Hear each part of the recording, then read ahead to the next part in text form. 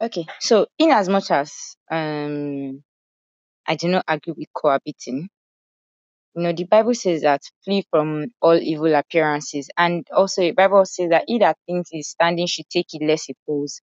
We know that sin can easily creep into a person's heart, and then it will take over a person's heart, and what happens next. That's why the Bible says we should renew our mind daily with the word of God, right? So now we know that these things, like, they're the things of the flesh, and they can easily bring us down. So you know that cohabiting will not work for both of you, because it will lead you to do things that are not worthy of emulation in the sight of God. So don't do it. And then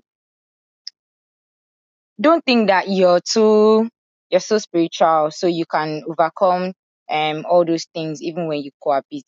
Just be very, don't do it if it's going to cost you your life with Christ.